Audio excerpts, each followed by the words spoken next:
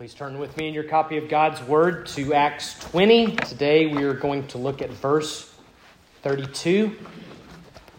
Just one verse today. This is a benediction of sorts that Paul gives near the end of his time with the Ephesian elders. And of course, this gives me a wonderful opportunity to mention benedictions and why we end our worship service with one and what they mean. Well, the word benediction comes from two Latin words that mean to speak well of. You could say the word means to wish well or to bless. And as we think of benedictions, probably the most well-known one that we are the most familiar with would probably be Aaron's blessing, which is in Numbers 6. The Lord bless you and keep you. The Lord make his face to shine upon you and be gracious unto you. The Lord lift up his countenance upon you and give you peace. So that's an example of a benediction. And so these benedictions, these words of blessing, of well-wishing, is something that is pronounced by the minister at the close of a worship service.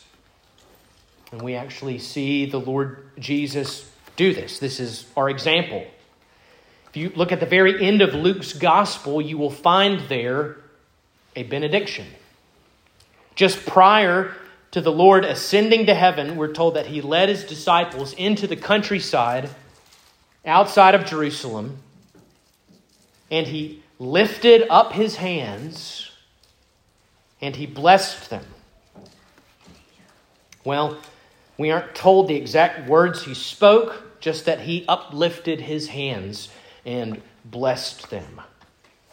So that's why we do the same thing at the end of our worship service, and it's what I believe Paul is doing here. What's happening during a benediction? I mean, are we just simply wishing someone well? Is this the Christianized version of a traditional farewell or parting blessing?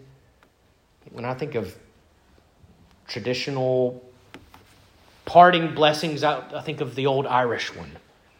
I won't read the whole thing, but it goes, may the road rise to meet you, may the wind always be at your back, may the sun shine upon your face. Right? Are we doing the same thing, but we've just picked words from Scripture? There is much more going on in a benediction than there is in just a farewell blessing. The benediction at its root is concerned with the spiritual blessing that God gave to Abraham and to his offspring forever. In Genesis 12, we read God saying to Abraham, I will bless you and make your name great so that you will be a blessing. I will bless those who bless you, and him who dishonors you I will curse. And in you all the families of the earth will be blessed. Right, that's the promise. That's the promise. What was this blessing that God spoke to Abraham? It was that he would give Abraham himself. He said, I will be your God. You will be my people. That's the blessing. God gives himself. I will be God to you and to your offspring after you. And so this covenant relationship with God is the blessing. And so the benediction, we can say, is God's words spoken by God's ministers, received by God's people by faith. And this blessing has been handed down from generation to generation. It was spoken in the temple, and then later it continued into the church and is still practiced today. How did that happen? How did it happen that this blessing that God promised to the father of the Jews and to his children, how did it come to Gentiles like us? I've said this before. I don't know about you, but my ancestors during Abraham's time were probably running around Northern Europe or the British Isle as pagans, running around the woods naked, worshiping tree spirits. How did the church, or Gentiles like us, receive this? What gives us the right to this blessing?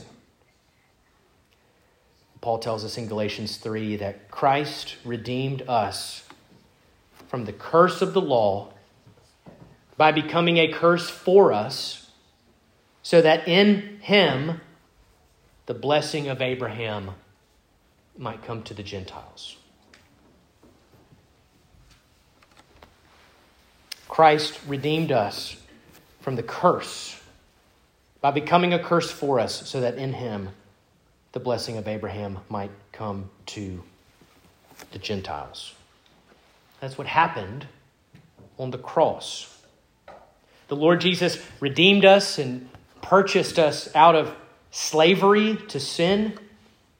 He freed us so that the just curse that applied to all lawbreakers would not hang over our heads. And he did so by becoming a curse for us. He became accursed so that we might be blessed. He was cut off and forsaken by God on the cross so that God might become our God. He did all the work so that we might receive the promised Spirit through faith. And it's through him and him alone that the blessing of Abraham has come to us. That's why we still say this benediction. Why do we lift our hands? Why do we raise them? You know, why don't I just do like a Catholic priest and make the cross? Well, I want to quote David Calhoun. He's a professor at Covenant Seminary. He says, "It is a gesture of reception, a symbol of God's mercies coming down upon the congregation. The minister receives and passes on to the people the blessing of the presence of God and the peace that God gives." Which is why I will say, receive the benediction. Receive from heaven, by grace, through faith, the mercies of God and the peace of God and the presence of God. The Lord make his face to shine upon you and be gracious to you. The Lord Jesus became a curse for us so that the blessing of Abraham, I will be your God, you will be my people, will come to us. And I think we have something similar here in verse 32. We have a benediction that could be rightly used at the end of any Christian worship service. It's a blessing that Paul is bestowing on these elders. We're going to look at it together, but first let's pray. Heavenly Father, we thank you for the Scriptures, and that they are able to make us wise unto salvation through faith, which is in Jesus Christ our Lord.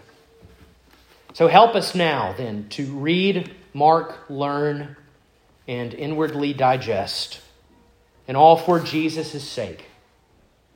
Amen. Our text is Acts 20, verse 32. Would you look there with me? "And now I commend you to God and to the word of his grace, which is able to build you up and to give you an inheritance among all those who are sanctified." The grass withers and the flowers fade, but the word of our God stands forever. So Paul begins by commending these elders and their flock back in Ephesus to God. What does it mean to commend? There are several uses of the word, but If you happen to have an NASB, New American Standard, you're already clued in to the usage. To commend is to entrust someone or something to someone. Right? Molly and I commend our daughters to the babysitter.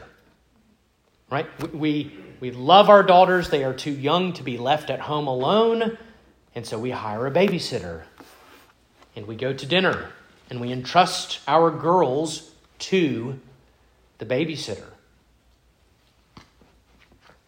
We see Paul feeling something similar. He says, I'm going to Jerusalem. I don't know what will happen to me there. Probably never going to see your faces again on this side of heaven. Pay careful attention to yourselves and to the flock, because wolves are going to come into the church from the outside, and they're also going to rise up from the inside. And so I commend you to God. I've got to entrust you to His care. Now again, if we understand this with a babysitter, some of you, I'm not there yet, but some of you who have older children, maybe you're standing at the front door or the kitchen window, but you watch them get in a car all by themselves, and you watch them drive away from the house. And you're kind of left with thinking, Lord, I entrust them to your care. There's nothing more I can do. Or perhaps you have buried one or both of your parents. And you have the funeral and then the graveside, and their body is placed in the ground. And what you're left with is, Lord, I entrust the care of their soul to you. They are with you now. You will look after them. And so I can rest. Paul is, again, saying something similar about these dear ones who were purchased by the blood of Christ. I'm never going to see them again. It's not going to be an easy, safe road for either of us. So, Lord, I'm entrusting them to your care. Remember that when you start a good work, you complete it. Remember that you've promised that when you give eternal life, they will never perish, and no one can snatch them out of your hand. You know, in those same words and those same promises apply to you, and they're spoken over you every Lord's Day as we close our service. Every time a benediction is given, it's pronounced, I'm entrusting you to His perfect providential care. But it's not only that He looks after us, but He also helps us. Molly and I have to hire a babysitter because there are things that are beyond our girls' ability. Things like cooking a frozen pizza in the oven. We don't want them doing that. They need a babysitter's help. Not only are they entrusted to someone who will watch over them, but someone who will help them to do what they are unable to do themselves. And Calvin gets at this in his commentary. He says, Paul had already been dealing with weighty, difficult matters far beyond human ability, which was care for the church of God. And Calvin says, so he turned to prayer. It was like saying that they would be unable to bear such a great burden, but that he wished them fresh help from heaven. I want you to know that I don't expect you to love your family by your ability alone. I don't expect you to be a blessing to your neighbor by your ability alone. I don't expect you to carry your burdens and pursue holiness and grow in grace by your own power. Rather, like Paul, I ask the Lord to not only be with you, but also to give fresh help from heaven so that you would be strengthened by him. Paul says, I entrust you to God. I commend you to God. And then he continues into the word of his grace. What would that be? You know, when we read this, maybe our first response is to see this maybe as something pointing to the gospel or something pointing to the word of God or the scriptures, but I think this is something different. I think that Paul is entrusting the saints to the Lord Jesus, who is called the Word. In John 1, we read, in the beginning was the Word was with God, and the Word was God. The Word became flesh and dwelt among us, and we have seen his glory as of the only Son of the Father, full of grace and truth. I think Paul is talking about Jesus here, and to help me make my point, I'm going to use probably 4 quotations from John Gill. If you don't know John Gill, he was probably the greatest English Baptist who stood not only in the traditions of the Reformers, but also the Puritans. And he would disagree with us on baptism, but about everything else, we are right in line. And he was very helpful here.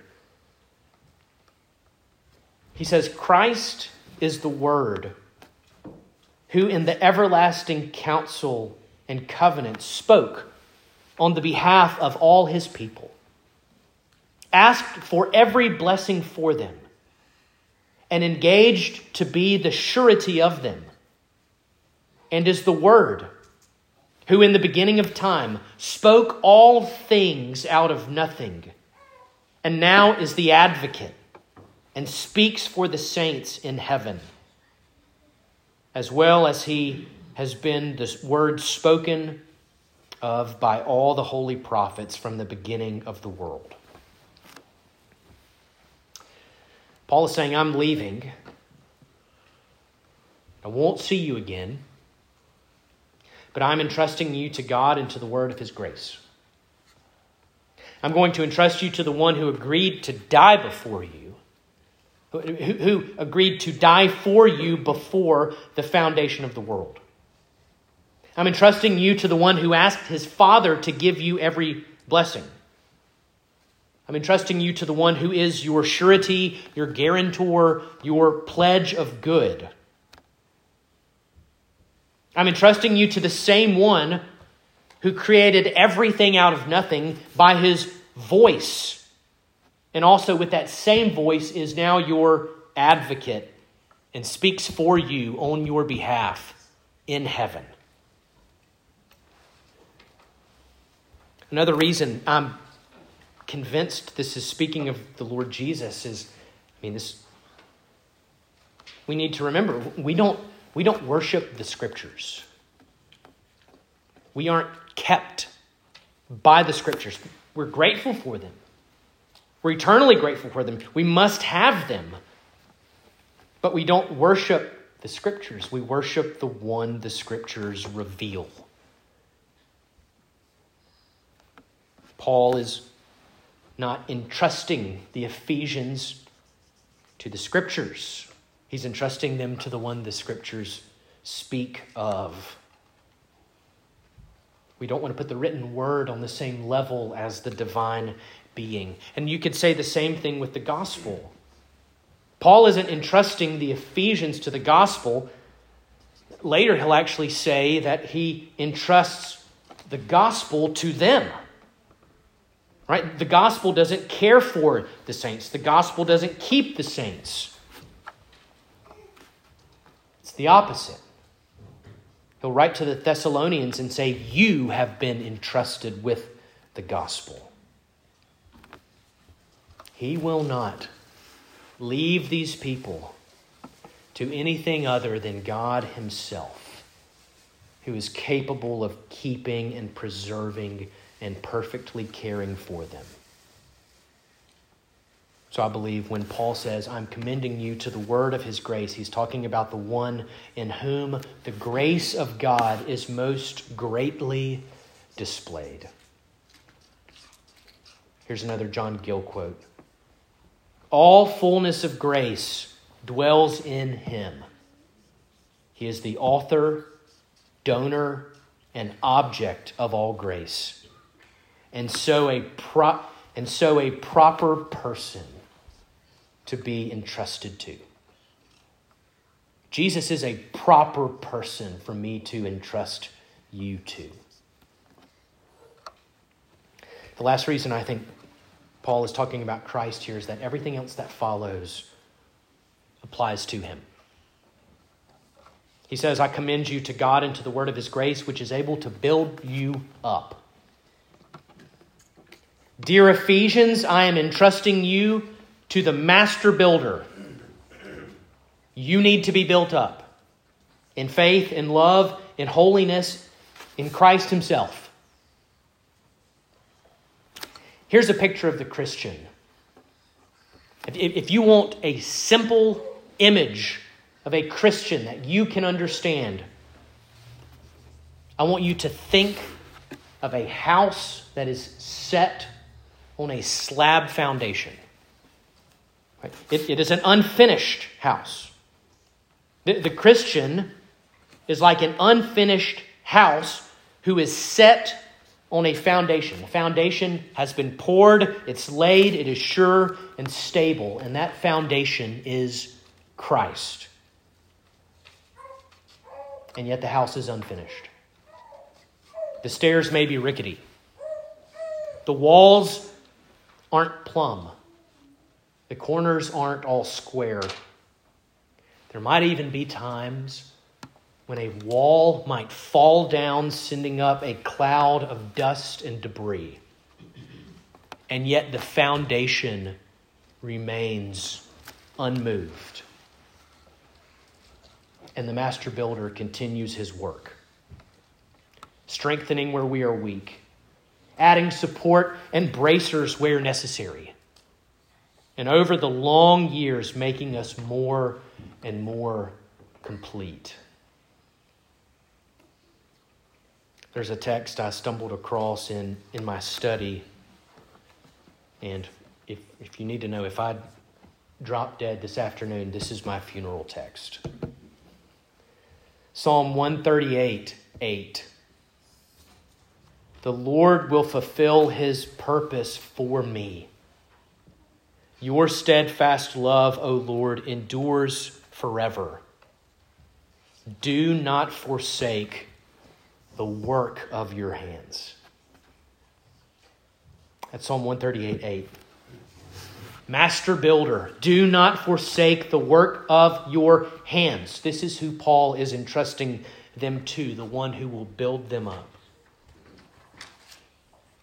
And I get to my final John Gill quote. He talks about how Christ builds up the church corporately and also how he builds up the Christian particularly. He says it is Christ who builds the church and every particular believer.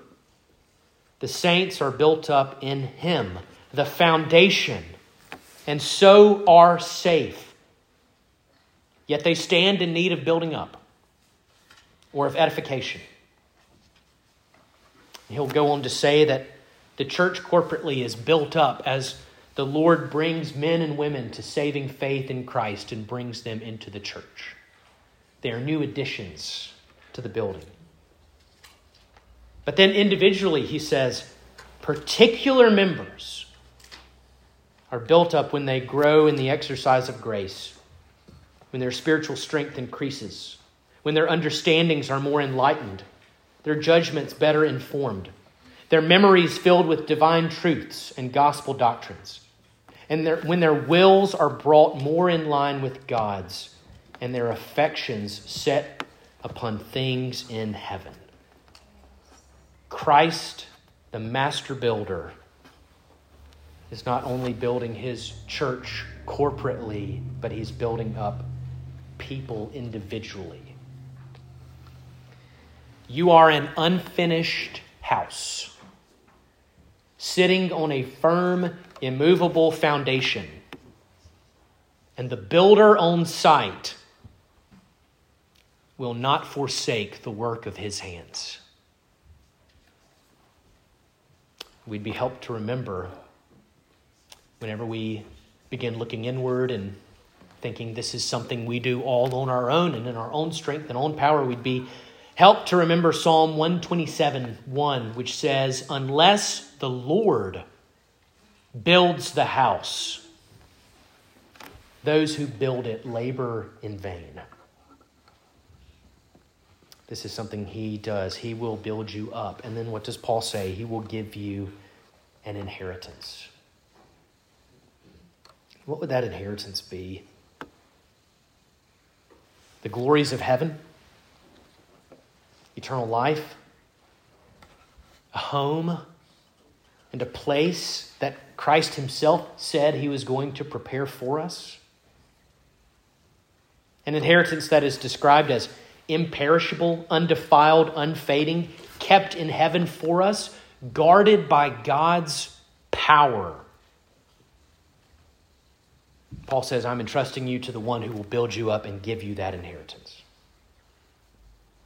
What does it say about you if you're receiving an inheritance? It says that you're an heir. You're a child. Paul is reminding them, he reminds us, who we are in Christ. An inheritance belongs to the children. Remember that promise to Abraham, I will bless you and your offspring after you.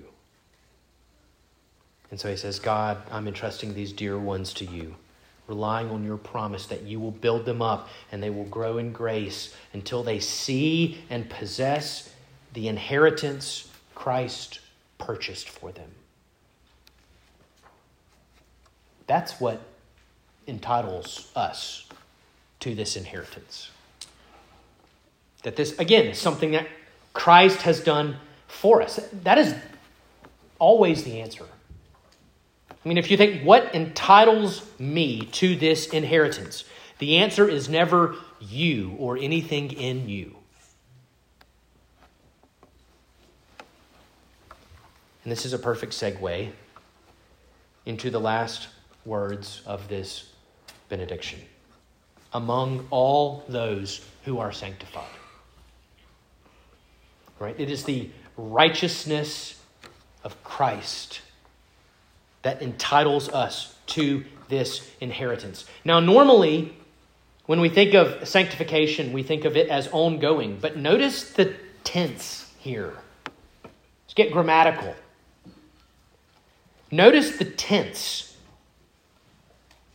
It's present. Paul doesn't say, I entrust you to God and to the word of his grace, which is able to build you up and give you an inheritance among all those who are being sanctified, or who will be sanctified one day. No, he says, those who are sanctified. He is speaking of something that has already been accomplished by God. You are sanctified. Now, of course, there's still work to be done. You're still an unfinished house. You're still being built up and repaired. And that reno won't be finished until you're in glory. And yet, you currently possess all the righteousness needed to own this inheritance. You have everything required that makes you fit for heaven. This isn't a one-time thing. Elsewhere in 1 Corinthians, Paul will write, he'll say, to the church of God that is in Corinth, to those sanctified in Christ Jesus. And then a few chapters later, he's giving a list of sins and sinners. And then he says, and such were some of you, but you were washed, you were sanctified, you were justified in the name of the Lord Jesus Christ. How do we understand this? I'm almost done. We understand this with a theological term that you need to learn and remember. It is double imputation. Double imputation. My sin is imputed or credited to Christ, and his righteousness is credited to me. Right? My sin is imputed to him. He died to suffer the wrath and punishment due my sin. He became a curse for me so that I might receive the blessing of Abraham. And then his righteousness, his fitness for heaven has been imputed to me so that I may approach the throne of heaven with boldness. And I might cry out to God as Abba, Father. And know that because of him and because of his righteousness, which I now possess, I am accepted by God and will never be cast out. We have a verse for that. 2 Corinthians 5:21.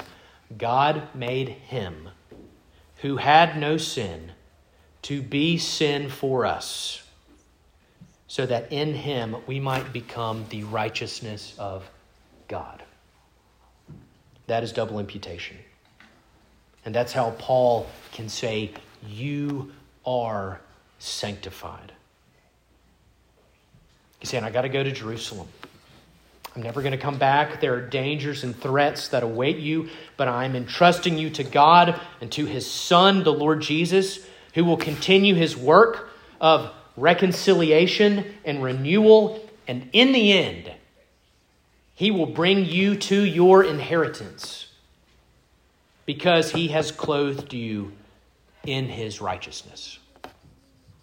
I want to end by reciting a hymn that is just one of my current favorites that's always kind of going through my mind. It's A Debtor to Mercy Alone by Augustus Toplady. And I'll read it and then we're done. A debtor to mercy alone, of covenant mercy I sing, nor fear with thy righteousness own, my person and offering to bring. The terrors of law and of God with me can have nothing to do. My Savior's obedience and blood hide all my transgressions from view. The work which his goodness began, the arm of his strength will complete. His promise is yea and amen, and never was forfeited yet. Things future, nor things that are now, nor all things below or above, can make him his purpose forego, or sever my soul from his love. My name from the palms of his hands, eternity will not erase. Impressed on his heart it remains in marks of indelible grace. Yes, I to the end shall endure, as sure as the earnest is given. More happy, but not more secure, the glorified spirits in heaven. Let's pray. Father God, we thank you for this word of blessing that has been recorded for us in the Scriptures.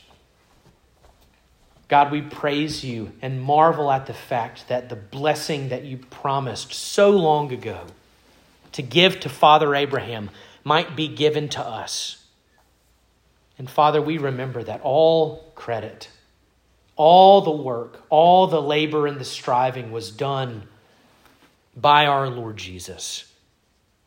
And that he was hanged on a tree and became a curse for us so that the promised blessing might come to Gentiles like us. Father, would you help us more and more to entrust to others and to entrust ourselves to your care, knowing that you are faithful and good, that you are not complete in the work you are doing. And we ask you, do not forsake the work of your hands. Continue this good work you've began. And Father, as you do, may we remember our foundation and that he has clothed us in his righteousness. And there is an inheritance awaiting us. We ask all this in the name of our Lord, our foundation, our master builder, Jesus Christ. Amen.